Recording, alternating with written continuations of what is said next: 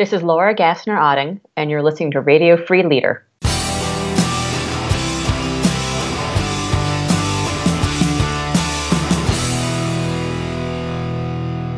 Welcome, everyone, to another episode of Radio Free Leader. I'm your host, David Burkus, best-selling author, speaker, and business school professor, and each week we're bringing you amazing interviews with outstanding thinkers and incredible doers.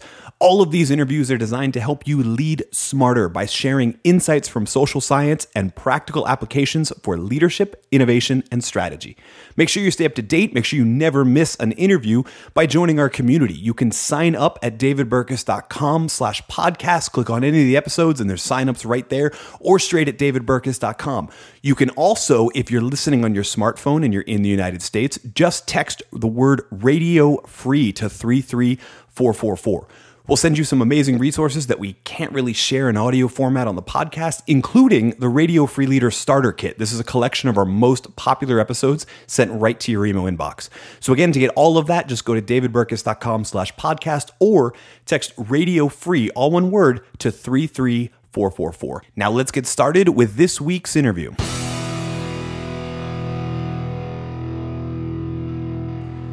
So who are you and what do you do? Well, my name is Laura Gassner-Otting, and I help leaders get unstuck. So, okay, that's an incredibly broad statement. And what's funny about that? What on earth does that mean? Right. But what's funny about that is, with your history, you might actually be someone who can live up to that broadness, if that makes sense. But yeah, let's start with there. What on earth does that mean? Well, lots of leaders are leaders because they've got a great idea, and they had that idea first, or they were able to execute on that idea first, which ipso facto puts them in the lead. What they find as they're out in the lead is that the thing that made them get out there, the creativity, the innovation, the courage, gets them out there all by themselves, and they are then overwhelmed by the courage and the innovation and the creativity, and they have lots of other ideas, and they get in their own way. And sometimes you just need to sit down with somebody and have that conversation, that one-on-one conversation with them where you ask them the tough questions about what they were really looking to do, where they were really wanting to go, what they really wanted to accomplish. And sometimes they find that they've gotten so busy with all of the stuff that they forgot the long-term plan and the picture and the change that they wanted to make in the world, in their community, in their company, in their nonprofit, in their family. And so I act really as a member of the kitchen cabinet, as the friend in the foxhole, as that one person is going to tell you the truth and ask you that tough question that really gets you back on the right track and gets you moving and not mired in the stuff any longer. So I help leaders get unstuck in that way. Yeah, no, there's a ton there to sort of unpack, because we have systems issues, we have leadership and vision, ADHD, etc. I think though, let's dive into. You've been doing this in a variety of different fields, right? So you've been doing this in government, in nonprofit, in for-profit, etc. You've been helping leaders get unstuck in a variety of different places. Let's just start there for those that have never heard of you. Let's unpack your background and just how many ways you've seen leaders get unstuck. Well, you'd have to start with me as the first person who I helped get unstuck. I wasn't quite a leader at the time, but I originally thought I was going to be the first great United States Senator from the state of Florida. And I had had a whole plan. I was going to graduate early from college. I was going to make law review at a prestigious institution. I was going to have a short but spectacular tenure in the DA's office, putting away the bad guys. And then I realized I hated law school, and I really was not all that interested in anything that the professors had to teach me from their case books, and I wasn't really all that compelled by any of my classmates. And I realized that I was much more interested in helping people connect with what really drove them, why they were doing something, not what they were accomplishing or how they were accomplishing it. And I dropped out of law school, and I did that because I heard Bill Clinton, then a governor from, tiny southern state with negligible electoral prowess, talking about this idea of service really in pursuit of a solution rather than just how am I going to make myself feel good for being part of the solution. And I dropped out of law school. I joined the campaign, and I ended up working in the office that created the AmeriCorps program. So this idea that I heard him talk about service in exchange for college tuition, led to the creation of one of his hallmark proposals, which was the AmeriCorps program. And through that program, I helped service organizations figure out how to do real service in their communities and scale nationally. When it came time to get back on the campaign trail again, my then mentor, really a father figure and mentor in my life, broke the news to me that I was not quite a big enough deal to do something really important on the campaign, but I was a little bit too old to get back on the campaign bus and eat cold pizza and sleep on high school gymnasium floors. And he told me I should go talk to a friend of his who was a headhunter. And I thought, well, that's interesting. I don't really know what that job is, but it turns out that you can ask people all sorts of personal questions. You could figure out what drives them. You can judge them for a living, and you can help them connect their purpose and their passion in a way that they're really changing the world in a way that they want. And it seemed like the perfect job for me.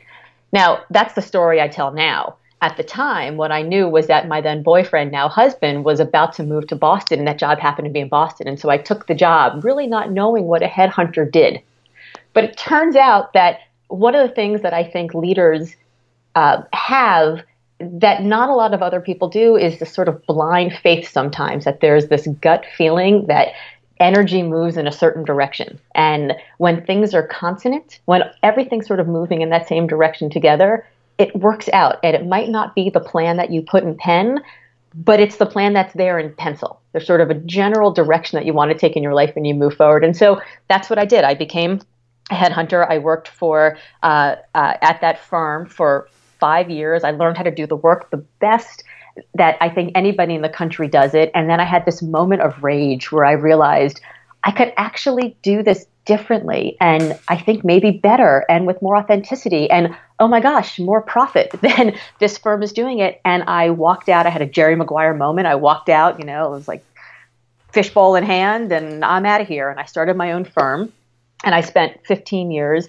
doing this work in a slightly different way that was not seen before by the nonprofit sector, and really changed the way a lot of nonprofits expected professional service to be done in the sector itself, which I'm proud of, because, as you know, lots of nonprofits they take what they are given and they don't think to demand more. And so I think we really help nonprofits think differently about how they go about talent, how they go about looking for talent, how they go about even just working with professional services firms. And then about 10 years into it, I realized that I needed to do something different, that the firm had grown to such a place and the industry had moved in such a way that the firm needed a different kind of leadership than the leadership that I brought. And I turned to my business partner and I told her I was looking for a 5-year plan. And I counseled myself out of the job.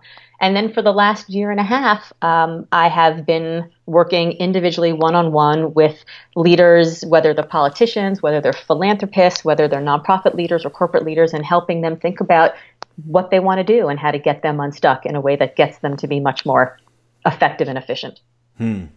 So I think there's a couple things there to sort of unpack. There's really, there's 3 amazing transitions. The first, I think, is that wonderful transition that happens when the the pen plan, law school to DA's office to state senator to senator, et cetera, bores you to tears, and you have to go back to the emotional one. But really, the thing that I've seen is, and one of the reasons I wanted to have you on the show is to talk about, I think there's a lot of people, especially in 2016, I think there's a lot of people who have amazing executive abilities, are in the for-profit sector, and are just as bored as you were in law school, right? Because there's a sort of a lack of that emotional part of it that drove you to want to work for Bill Clinton's office, and then later sort of drove you. Well, I mean, the whole boyfriend going to Boston thing kind of helped, but drove you to. There's passion there too, right. So I mean, let's start there. I guess with. What do you, because you come at it from 2 different angles. First, you've got to have the conversations with the prospective leaders who are going to transition into nonprofit, but then you've also got to talk to the nonprofit firms and say, like, there are more, you don't have to settle. But let's start with the individual leader. What are some of the things that you do to sort of encourage them? You're feeling this tug towards a greater call to service. How do you kind of manage that transition from profit to purpose, let's say? Well, the first thing I do is I ask them why they want to make a change. There are so many people that are making a switch from the for-profit to the nonprofit world, but they're all doing it for different reasons. And nonprofits less so now than several years ago, but still quite often we'll look at people coming from the for-profit world with a little bit of a dubious eye. They think anybody coming from the corporate world is the same, which is the same as somebody from the corporate world saying all nonprofits are alike. And frankly, that's like saying Starbucks International is the same as the mom and pop coffee shop on the corner, right? Both sell coffee, but they're going to be completely different places. So I talk to people that are coming out of the for-profit world about why they're looking to make this change. Some of them are the children of Martin Luther King and JFK, and they're of that boomer generation where they're at that point and they want to give back, and they have this righteous indignation that was seeded in them long ago, but which took a backseat to needing to pay the mortgage and sending their kids to college and taking care of their aging parents. Some of them are people in the middle of their career who are just finding that they're not having enough time to balance, the sandwich generation between their parents and their kids. And it's just, is this all there is, right? Is this all there is? And I'd like something more out of this life. A lot of them are people who are younger, who are even millennials, who have spent a few years in the for-profit sector and who are realizing that their friends in the nonprofit sector are actually doing work at a higher level than they may be, because in the nonprofit sector, there are just so many fewer individuals per task that has to get done. So you end up, instead of having a director of operations and a director of finance and a director of HR and a director of technology, you may just have a deputy director who's in charge of all of those things. So a lot of people will leapfrog back and forth from one sector to the other and really find themselves moving further ahead of their peers. So people change for lots of different reasons. It could be career advancement. It could be passion and purpose. It could be any one of a number of reasons, but each one of them are so individual to themselves at a different point in their career, at a different point in their life. So, you mentioned something that really struck me as interesting, which is in these different reasons. I feel like often, though, for the people that start out in the for-profit sector, you had said the baby boomers who always sort of wanted to stick it to the man, but also had to pay bills and now have to pay for their education. I feel like a lot of times there's this sense that like, well, I'm gonna have a career in the corporate world, and then I'm gonna hang up my reins, retire early, and then I'm gonna go to work, immediately to the executive director of a nonprofit sort of position, et cetera. So it kind of just makes me want to ask, how's that actually working out? That seems to be a lot of people in the for-profit sector's plan, but I've never actually had the chance to ask someone from the nonprofit perspective. Are those the people you're actually looking for, or are they the people, like you said, that are kind of weaving a career back and forth? Well, this is when I get to give you the answer that I would have been able to give you had I completed law school. It depends. No, I think you're supposed to answer my question with a question, right? Isn't that the law school That is way? the law school way. And I could talk for much longer than your show is, because you'd be paying me by the hour. Instead, I will say there actually are a lot of call themselves reform lawyers who are moving into the nonprofit sector. I'm just a reform law student. So it's interesting. When you talk to people in the nonprofit sector, they will say, if I talk to one more person coming out of corporate America who just wants to give back, I'm going to tell them to write a check. That's not really something that people from the nonprofit sector love to hear. What they would rather hear is, I've spent my career in the corporate world. These are the skills that I have amassed. This is the kind of environment in which I work well. And here is an issue has always been interesting to me. So that may be because I've always, I came from nothing and I built myself into what I am because of access to education. It could be I had a kid with a certain diagnosis. It could be, this major life catastrophe just happened and now I'm thinking about this in a whole new way. But there always has to be some sort of reason that they have. But what I tell people to do when they're thinking about that transition is, number one, think about what is the issue? What is the change that you want to see in the world, that problem that you just can't wait another day to help solve, right? So the first thing you have to do is decide, is it domestic violence? Is it social justice around reproductive rights? Is it care for animals? Is it the environment? What is the thing that you care about? And it doesn't have to necessarily be one thing, but you at least have to know what you don't care about. So it may be that you care more about voting rights than you care about the environment, but at least you've got to have some sort of ballpark. That's the first thing to do. The second thing to do is to think about what sort of environment you do best in. So do you like to be in a place where all the systems are put together and it's very structured, and you know exactly what's happening at Monday at 10 a.m. and Friday at 4 p.m. That may be that you want to be in a large institution like the United Way, for example. Are you somebody who likes to be in an environment where it's all hands on deck and everybody's moving forward and failure is not an option? Maybe you want to be in a startup or an organization that is scaling. Then you have to think about what are the skills that you have, that you've amassed, that will transition to the nonprofit sector. And this is where a lot of people make a mistake, because they don't necessarily have to be skills that you've gotten in your 9-to-5 job. So say, for example, you're a member of a committee in your place of worship, or you're active in your kids' PTA, or you've always done a little bit of fundraising for a cause that you've cared about, or you sit on a board, even better. Those are the skills too. Just because you weren't paid to amass those skills doesn't mean you don't have them, doesn't mean they don't have value. And so you can think about the job that you've had and the skills that you've had and the work that you've done outside and what'll transition. And if you think about those three things as the first three sort of mental steps to take, that's really a great way to start your roadmap into making this transition. I think that's great advice because, to speak to so first of all, I kind of have a problem with the idea of give back in general because it implies that you took too much to begin with instead of just wanting to be helpful. But I think you're right. I think a lot of people do it because there is sort of a brand associated with this is how for-profits operate. This is how nonprofits operate. One is saintlier than the other. And therefore, when I am done in the less saintly one, I'll go do my penance or something like that. And so it's the mere fact that it is a nonprofit that is the sort of appealing nature to a lot of people instead of it being the actual mission of the organization. And, what's interesting to me, at least in 2017, is that the lines are becoming so blurred with social entrepreneurship, with nonprofits being encouraged to act more like for-profits and for-profits being encouraged to act with more soul like a nonprofit, right? These lines are so blurred that I think you're absolutely right. I think it does come down to what is the mission that actually drives you, the emotional piece that is sort of serving as your North Star, and then what are your skills that you have adapted. And those things offer far better advice for whether or not you should even make this transition than anything else. Absolutely. I couldn't agree more. And there are nonprofits who are run by people who all have MBAs from top tier Ivy League schools that feel very corporate. And there are companies that feel not very corporate and not very buttoned down. And so it really depends on the very specific environment in which you work. And so for people who are transitioning from the for-profit sector, looking at an organization where lots of the board members have MBAs or have corporate backgrounds, where lots of the staff members have MBAs or corporate backgrounds, will be much easier transition.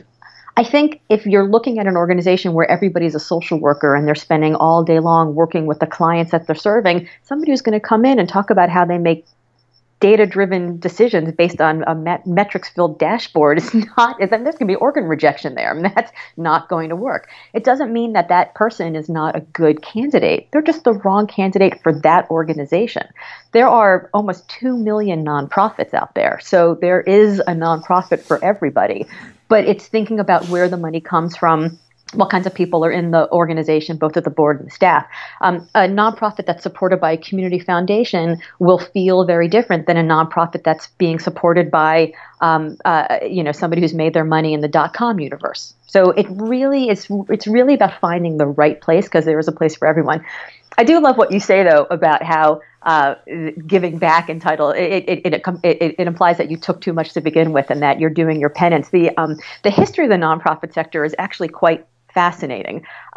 I live in Massachusetts, and on the boat, literally on the boat coming from England, a man by the name of John Winthrop gave a sermon as they were coming to Plymouth Rock about how charity is the penance that one pays for doing well, for making money. So if the Puritans cared about anything, they cared about two things. They cared about making money and going to heaven. And so they were so passionate about making money that they had to figure out how to get to heaven. And John Winthrop he gave a sermon about this idea that charity is the penance you pay for becoming rich. And not only that, in Massachusetts, we loved it so much that we made him the 2nd, the 6th, the 9th, and the 12th governor of the Commonwealth of Massachusetts. It turns out that guilt is really good for business. So we have this entire nonprofit sector that's built on this idea of guilt and people needing to pay a penance. It also happens to then be built on this idea that we're going to celebrate people for how much money they give rather than how much impact they're actually making. And so you have the nonprofit sector that's built on this idea that overhead is bad, that investing in resources is bad, that investing in talent is bad. Anything that's going to take away from the bottom line of what goes to the people or the causes you're serving is bad. And that's very difficult for somebody coming out of the corporate for-profit world, because there are actual line items on their budget about how to develop your staff and how to grow your talent and how to invest in improving your systems. And that's something that not every nonprofit, and most importantly, not every nonprofit donor, has really internalized and appreciated. And so for somebody coming from the for-profit to the nonprofit world, finding a nonprofit that gets that invests in that way, that has supporters that appreciate that they actually invest in improving systems and improving people, will be a much easier and better transition. Yeah. And there is a ton here that we could unpack. I feel like without inviting Dan Pallotta to the conversation, though, maybe we don't go down this alley, because I'm sure he would have a ton to say on that as well. A lot to say on that. Right. Yeah, exactly.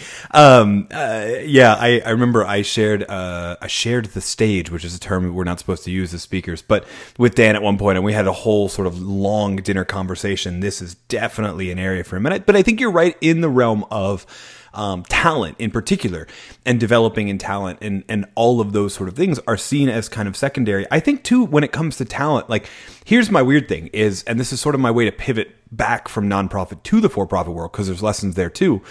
You know, one of the interesting things with the nonprofit world is when it comes to talent, even if they're paid, there's usually such a below market rate that we almost consider everyone a volunteer. What's interesting is I feel like, especially at the top tiers of talent, it doesn't matter what sector you're in, you know, profit, for-profit, nonprofit, public sector, etc. If you are in that top tier of talent, you are a volunteer, no matter where you sort of are. And so how, as a leader, you engage with followers, especially your most talented ones, in a weird way, I think it's actually kind of uniform across the board. There is no, this sector has to learn from this sector. Keeping talent, retaining talent that has freedom of mobility in 2017 is a big deal no matter what sector you're in.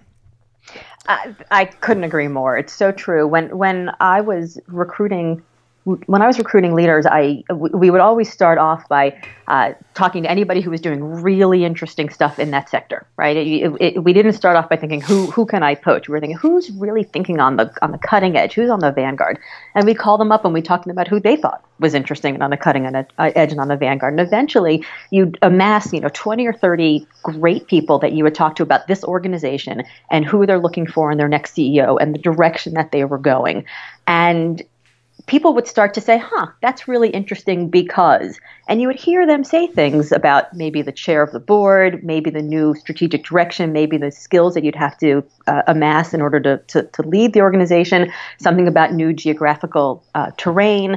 There were all sorts of reasons why a job would be interesting to somebody. And one of these great thinkers who was not looking, we always say everyone's looking, they just don't know it yet. But one of these really interesting people who wasn't looking, but suddenly had a little light turn on in their head about this organization and its direction, became interested. And there were about 8 different factors. Some of them I've already mentioned. Money was only one of them. And for most people, money was never the top reason. Frankly, if you're hiring somebody because money is the top reason, you're probably not hiring the right person. So, somebody who would be interesting because of, the breadth of the mission, of the skills that they're going to get, the rest of the talent, leadership landscape around them. Those are the folks that really were invested in the long term. And I would hazard a guess that is sector agnostic. No, I would agree with you. I think it bears an interesting lesson for so many programs that are essentially tapping law school graduates and MBA, business school graduates, and offering lots of money and repaying student loans, and all of the reasons that aren't one of the good reasons. But that again is a sort of a different episode, a whole other diatribe. Right. I mean, you can get them, but you can't keep them, and right. You certainly won't get the best out of them while they're there. Yeah, that's a great way to put it. I want to sort of talk about another transition too, and this is less in the nonprofit sector, but again, sort of speaks to this idea that there's a lot of times where people get stuck and then a lot of transitions. And this is the other part of your story that you mentioned when we sort of began, is that you saw the need to create a 5-year plan to transition out of your own business, which I imagine was not this wonderful, masterful thing. I mean, you gave yourself a long enough time horizon, but I'm sure there were sticking moments and pivot points that had to happen and realizations, etc. Talk about that transition sort of out of leadership, whether that's nonprofit or for-profit, etc. I think for a lot of people, for a lot of leaders, learning how to exit the stage with grace is almost as important as learning how to be the center of the stage. I will say it's one of the hardest things I've ever. And I had spent the previous 20 years working with organizations to talk about succession planning and transition. So the stakes were high because it was both my legacy. It was the longest tenure I'd ever spent doing anything professionally, and most of everybody I know knows me associated with it. So the successful transition was important both for my legacy, but also because it was my reputation. I mean, if I couldn't do that, what was I doing for the previous 20 years? So, small stakes. It was not a lot was riding on it. But I woke up one day and I realized that for the previous 10 years, I had been leading a firm that was dedicated to finding the best leaders for the best nonprofits in our country, but was also dedicated to changing the way that this work was done. That rather than just charging 1/3 of the first year's cash comp, period, we would actually look at how complex the work was. Finding a director of development for a local domestic violence shelter is much harder than finding a head of strategy for a major international foundation. The jobs are different, but there are just more people who are interested in that bigger job, right? There's more resources they could throw at them. It's just a bigger deal. You get a lot more attention. And so why should that bigger job give you, 14 times the fee of the smaller job? It just felt outsized and wrong to me. So we really changed the way that we were doing this work. And slowly but surely picked off, the next generation of leadership of other larger firms, because we were doing this in a way that both provided our clients with a fee that made more sense to them, and also allowed us, because we were a virtual firm, really before virtual firms were a thing, to pay our people better than they were getting in the larger firms. And so it took a leader who needed to be out there and rallying the troops and being an ambassador, really a proselytizer for the way that this work should be done in a way that was, righteously indignant. Like, nonprofits deserve better, and we should give it to them. And if we're not, then what are we doing in this business? And after about 7 or 8 years, we spawned a lot of competitors, which told me we were doing things right. We picked off a lot of the, next generation of leadership from other firms, which told me we were doing something right. And we spent some time kind of running the engine and seeing how fast we could make it go. And we'd, grown the firm about 100% every year for the first 10 years. But I woke up about 8 years into it and I thought, I can keep innovating and changing and growing, but I don't know that that's what this firm needs, and I don't know if it's what the sector needs. I think the people in this firm, who are phenomenal at the work they do, really just want to do the work. They needed somebody who wasn't the external proselytizer, who was thinking, where's this market going to be 12 months, 18 months, 24 months, but who was really geeked out with them about the art and the science of the work itself, thinking about this week, this month, these 6 months. And that wasn't me. It's like, the big secret is that I actually never really loved search. It was just, I liked working with the clients. I liked understanding where they're going. I liked helping them solve their problem. Again, helping them get unstuck. But the actual work of search never turned me on in a way that was kind of masked by the running of the business itself. The excitement and the interest in the puzzle of running the business distracted me from the fact that I liked it, but I didn't love the actual work of what we were doing. I was good at it, but I wasn't great at it the way that the people in my firm were great at it. And I woke up one day and I realized it's not fair to them for me to keep being in charge of a firm that needs a different kind of leader. And it's not fair to the sector and the clients that we're serving. And I could have mailed it in for the next 5-10 years. I could have kept doing what I was doing and been a good enough leader, but it just, I started experiencing dissonance. right? I talked about consonance earlier. I started experiencing dissonance where my energy wasn't with the rest of my people. And I started feeling lonely. And I realized that the only way to solve that problem was to give them the kind of leader that they deserved. Now, I was lucky in that the woman who came on several years into the firm's development happened to be exactly that person. She was my business partner. She happened to be exactly that person. And so I called her up one day and I told her that I needed a plan.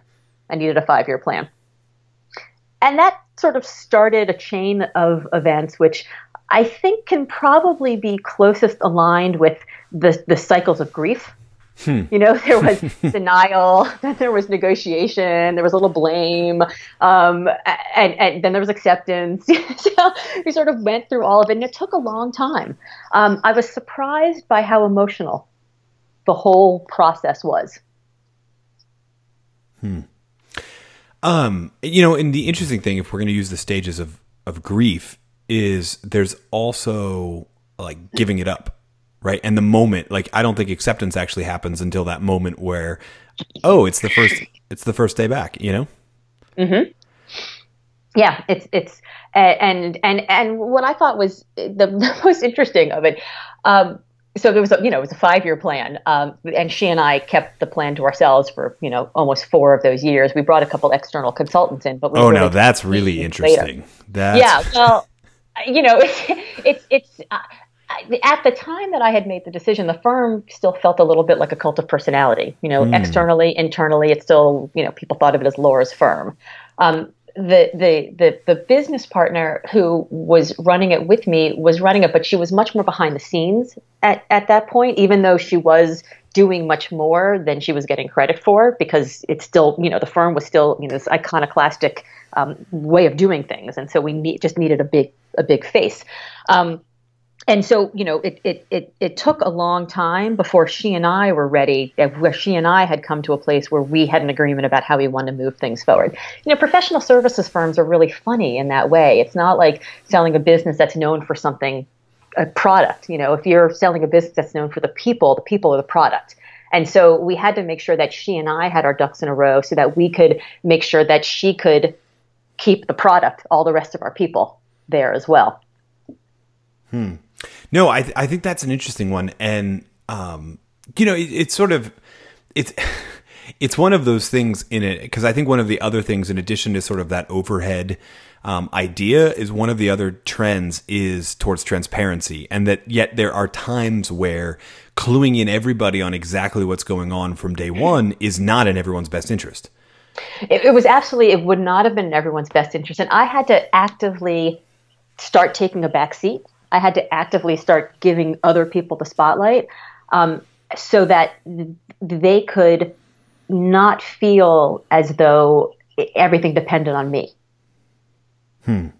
It's my partner and I used to laugh about, they had this sort of 1950s marriage where I was dad and she was mom. Like, I was bringing in all the money, right? I was selling the work, and she was the one who was making sure that the kids were, I was bringing home the groceries, and she was the one who was making sure everybody was, scrubbed and cleaned and sitting at dinner, right, when the food was ready.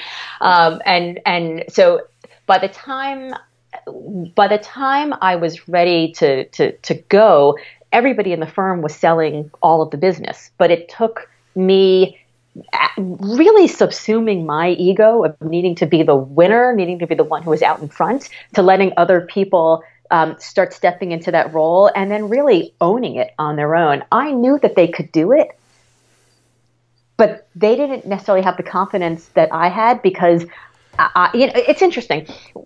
I in the beginning of the firm, I thought that everybody who worked there was an entrepreneur, because we were, hurtling through space in this unknown trajectory, and we didn't know if we'd succeed or not. And it took me a while to realize that not everybody who works in an entrepreneurial endeavor is an entrepreneur. They like being around entrepreneurs. They're excited by the idea, but they themselves are not entrepreneurs. And it took time to develop the people in the firm that are in leadership positions to become their own entrepreneurs, because they were so used to me being the one who was entrepreneurial. And, if Laura thinks we can do it and she's the biggest risk taker of all and it always works out, then of course we can do it. And they really had to start trusting themselves and trusting their own voices. And there was time And we were definitely not transparent about this. Where Catherine, my business partner, and I were actively putting people in a role where we were grooming them for something that they didn't know was coming. And that was really hard. I mean, I felt like I was keeping secrets from some of my closest friends for a while. It was pretty tough, but it took a long time for her and I to negotiate our own agreement before we could do that. Yeah, no, I mean, it makes a lot of sense. I mean, if you were to say from the outset, oh, you all, staff, you all need to learn this because I'm leaving. That's a whole different thing than designing a development plan for them to where you're almost being redundant becomes a foregone conclusion. So that when you get to that moment of like, oh, and by the way, I'm transitioning out, it's kind of like, okay, we'll survive. We'll be good. And it's an interesting thing because I had to both become redundant and also unnecessary. So, and also the founder and, leader of the firm. Right. Right. And so, I remember I left because the firm no longer needed the kind of leadership that I provided. And so I had to become redundant, but they also had to see that I was no longer necessary. And so it was tough to be in a place where I would have to say to people, well, I don't really know that you need my help in this meeting. I don't really know that I can add any value. Like I had to really reduce some of the perception of value that I would have because it was muscle memory for them to call me into high level meetings.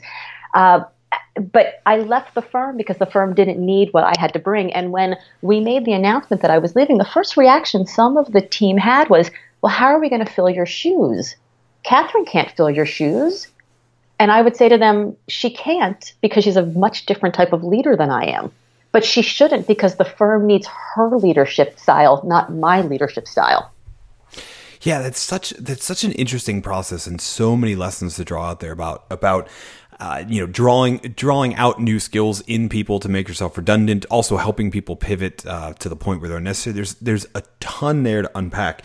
In the time that we have left, though, I want to pivot from them, from the firm, from the leaders that you have found and placed, around the country, to you specifically, and ask you a couple questions. It's been an amazing journey. In that journey, the first question I want to ask you is, what's the best advice you've ever received in your career? Well, it's the best advice I've ever received, both personally and professionally, is somebody telling me, you're just not that important. You don't always have to be at the center of everything that's going on. In fact, if you are at the center of every single thing that's going on, you're either micromanaging or you're not building a community, a business, a family that's strong enough to withstand you being absent for a little while. You shouldn't be the sun in the solar system. There's an entire leadership curriculum right there. Well, again, we don't have time to unpack. What's an ideal workday look like for you? Especially now that you've transitioned out, et cetera. What's an ideal workday look like for you? Well, what I'm trying to do, and I'm failing miserably at, is I'm trying to package my day so that I'm doing the writing and the thinking and the advising in sections as opposed to going back and forth. Right now, because I'm suddenly without structure, I'm finding myself moving from one to another, and there's exhaustion in the switching back and forth. So an ideal workday looks like a really tough workout in the morning, some time writing in the middle of the morning when I'm really creative after that workout, and then starting the advising and the talking to people midway through the afternoon, and then probably sometime around 4, picking up my kids and spending time with them. And again, putting the phone away, not having to answer email all the time because I'm not that important to every single person in every single minute. Love it. What are you reading right now? I was just handed a book the other day by Tracy Kidder called A Truck Full of Money that is the story of Paul English, who founded Kayak and then sold it for a couple $1 billion. For a truck full of money, yeah. For a truck full of money. How he's trying to capture new and interesting and big ideas, but not be distracted by them and really make a difference and impact where he can leverage his resources it's not just a tsunami coming at it, but it's actual strategic investment. Interesting. What do you believe that most people don't? The old Buddhist expression that pain is inevitable, but suffering is optional. So it reminds I just have to interject on this one. I tell a lot of my students the same thing in a similar domain. I tell them about the first time I ever took a yoga class in which the yoga instructor said there's no pain in yoga. And then if you've ever done it, there's a lot of pain there's a lot of pain in yoga. But then when you express them and say you're in pain, they just go, no, there's no pain in yoga. There's only sensation. If you choose to interpret that sensation as pain, that's on you. And you just want to like sort of curse under your breath until you realize that there's a way bigger life lesson in that. There absolutely is. I've run a few marathons, and I tell people that the hardest part of the marathon is miles 20 to 26.2, which, obviously. But at the end of a marathon, you get to that point and you think, all right, I've been running now for a lot of hours, and I've trained and I've done this, and my brain is saying, you can do this. And then the other part of your brain is saying, what were you thinking? Why are you doing this? You're going to die. This is the worst thing ever. And only one of those voices gets to succeed. But all you have between mile 20 and mile 26.2 is truth. And it's your truth. And you figure out what you're made of in that moment. And you can either have pain or you can suffer. But you do that thing that you think you cannot do, right? To quote Eleanor Roosevelt. And you figure it out in that moment, who you are and what you're made of. And I definitely believe that there is pain and there is suffering, but you get to be the one that chooses. That's really good. So, final question. The title of the show is Radio Free Leader. You're someone especially who has been in a leadership role and also found and placed thousands of leaders. In your view, what makes someone a leader? I would say equal parts of curiosity and humility. I love it. And I love the conciseness of it. That was awesome. Laura, this has been such an amazing time together learning about transitions, but also about making yourself irrelevant, which is a huge leadership lesson, and also lessons that cross sectors and apply to leaders no matter where you are working. And truthfully, I really do believe that one of the reasons I was so interested in talking to you is that the best leaders moving forward are going to be in multiple sectors throughout their entirety of their career. So amazing lessons for that. Thank you so much for them. And thank you for joining us on Radio Free Leader. Thank you very much.